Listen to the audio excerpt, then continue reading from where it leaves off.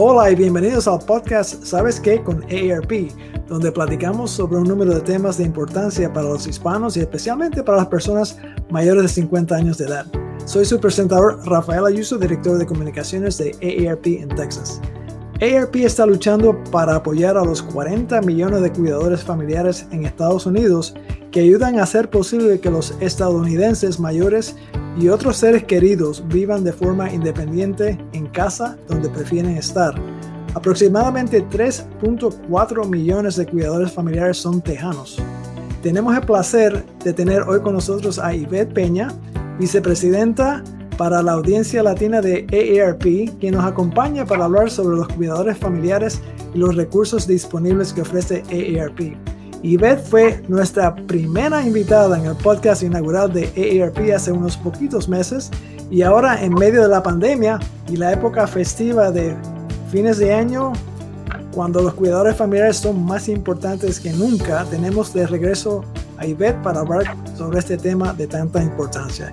Ivette, bienvenida otra vez a nuestro programa y muchas gracias por acompañarnos.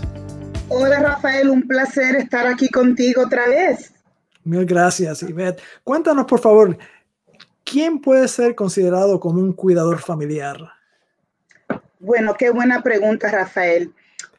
Un cuidador familiar es alguien que ayuda a un padre, a una madre, a un cónyuge, a una pareja, a otro adulto en las actividades diarias y tareas como hacerle las compras, ayudarlos con los medicamentos, ayudar a leerles información. Los cuidadores familiares, estas personas, son las piedras angulares del sistema de cuidadores en los Estados Unidos. Y ellos, algunos no reciben ayuda ni reciben el soporte que necesitan porque ellos no se consideran cuidadores. Ellos piensan que están haciendo una labor de amor y entonces no saben los recursos que están disponibles, pero son estas personas que ayudan con cualquier labor que necesite su persona, sea un vecino, un ser querido, un familiar, y por eso es tan importante tener esta charla hoy, porque hay que decirles que sí, son cuidadores y ayudarlos y darles los recursos que ellos de verdad necesitan. Muy bien, Ivette, ¿qué tipo de tareas o labores están brindando los cuidadores familiares a sus seres queridos?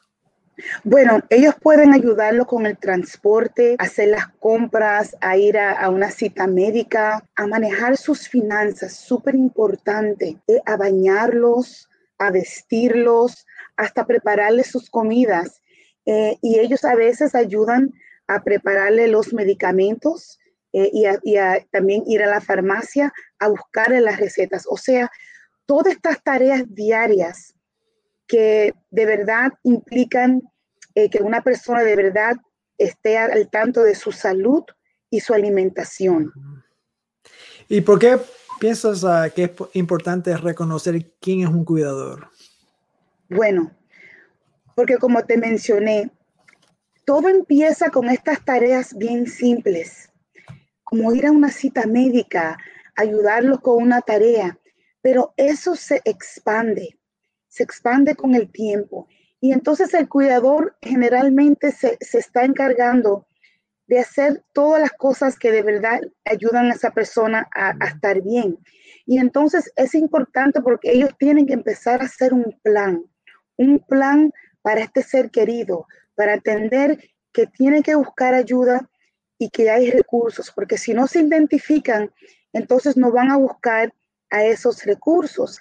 Y lo triste es que entonces ellos también se olvidan de cuidar de sí mismos y ellos se enferman. A ellos se le olvidan ir al médico, a ellos se le olvida ir al dentista, a ellos se le olvida hacer ejercicios y entonces todo eso le cae encima y tiene consecuencias que no son buenas para un cuidador familiar.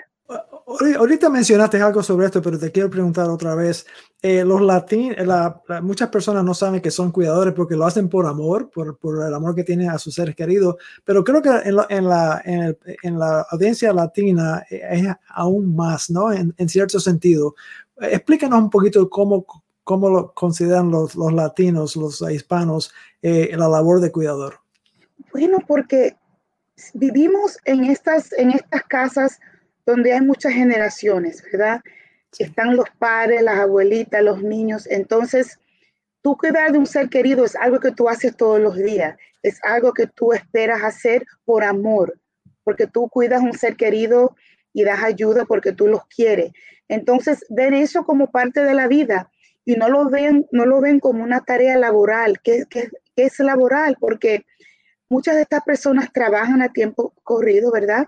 Entonces, cuando vienen a la casa y dan ese cuidado, es como tener otro trabajo porque dan muchas horas y mucho de su tiempo para cuidar a la persona. Entonces nosotros como latinos queremos dar amor, queremos cuidar a la abuelita, al tío o la tío y el tío, y no vemos que esto es como tener otro trabajo. Entonces por eso es importante decir, sí, estoy haciendo algo que es un poco más allá de mi trabajo, tengo que también traer otros familiares, otras amistades que me ayuden. Y siempre entender que hay que tener este plan, o sea, ¿qué voy a hacer si yo me enfermo, si yo no estoy? ¿Quién le va a dar este cuidado? Y sin uno identificarse, uno ni toma el primer paso de hacer este plan. ¿Y cómo afecta las finanzas de la persona que está dando el cuidado, Ivette? Porque muchas veces sacrifican, ¿no?, su trabajo, su tiempo, sus finanzas para cuidar. ¿Cómo compensan por eso? ¿Cómo ellos pueden tratar con esa situación? Sí, Rafael, este es un problema que vemos tanto con los cuidadores. AARP hizo un estudio con el National Alliance for Caregiving que vio un periodo de 5 años, desde el 2015 del 2020, y vieron que en los Estados Unidos el número de cuidadores no remunerados aumentó un 9.5 millones de personas en estos 5 años. Oh, wow. Y llegó a un total de 53 millones de personas. Y según este estudio, los cuidadores hispanos sienten un mayor impacto económico que los blancos no hispanos. Por ejemplo, les resulta difícil pagar las cuentas o los gastos, o necesitan mudarse a vivir en lugares menos costosos. Un 45% dijeron que un impacto financiero a causa de sus responsabilidades como cuidadores, y el 28% de los cuidadores dejaron de ahorrar. Esto es tan importante y tan clave, especialmente para pensar en el retiro, y un 23% han asumido más deudas y el 22% han gastado sus ahorros personales de corto plazo. Estos datos indican el impacto negativo que está teniendo. Por eso es que es tan importante, Rafael, identificarse y buscar ayuda y buscar estos recursos que necesiten, un plan para que más personas puedan ayudar, porque estos números están creciendo según la labor del cuidador de familia se sube, ingresa, ¿verdad? Me alegro que menciones eso, Ivette, porque te iba a preguntar, ¿qué deben hacer los cuidadores para asegurarse de que su salud no se vea afectada? Bueno, como he dicho varias veces, pienso que hacer un plan es importante, planificar el futuro. Sacar un tiempo, porque no solamente cuidar de tu ser querido, sacar un tiempo para ti mismo. Reserva tiempo para tomarte un café, para ver un programa, para salir a tomar una caminata, para hablar con alguien por teléfono, o sea, hacer algo distinto. También mantenerte conectado, porque muchas personas se quedan en la casa, se aíslan un poquito y no hablan con otras personas. También hay una comunidad que tiene AARP muy buena en arp.org/cuidador. Es un gran comienzo para empezar a buscar oportunidades de desconectarse y conectarse cuando tengan que conectarse. También pensar en su salud, porque ponen la prioridad en la persona de que cuidan y se le olvida que ellos también tienen citas médicas y también que tienen que dormir lo suficiente y buscar esta ayuda, saber que no están solos, que hay recursos.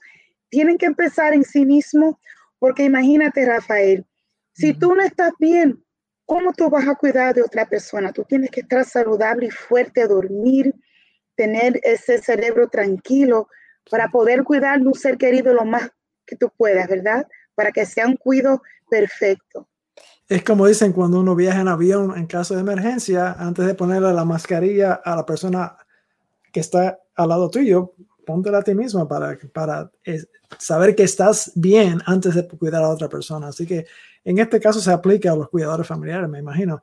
Te iba a preguntar, hablaste de recursos de AARP. ¿Hay algún otro recurso que puedas recomendar, Ivette? Bueno, yo diría que en AARP tienen todo lo que necesitan, porque hay una guía que se llama Cuidando a los Nuestros, que está disponible en inglés y en español, aarp.org/caregiver en inglés o /cuidar en español, donde hay muchas herramientas. También para las personas que quieran llamar para hablar con alguien, ayer mismo yo usé esa línea porque tenía unas cuantas preguntas. Hay una línea en español que es el 888-971-2013 y en inglés el 877-333-5885. Porque a nosotros los latinos a veces nos gusta platicar con las personas para poder expresarnos.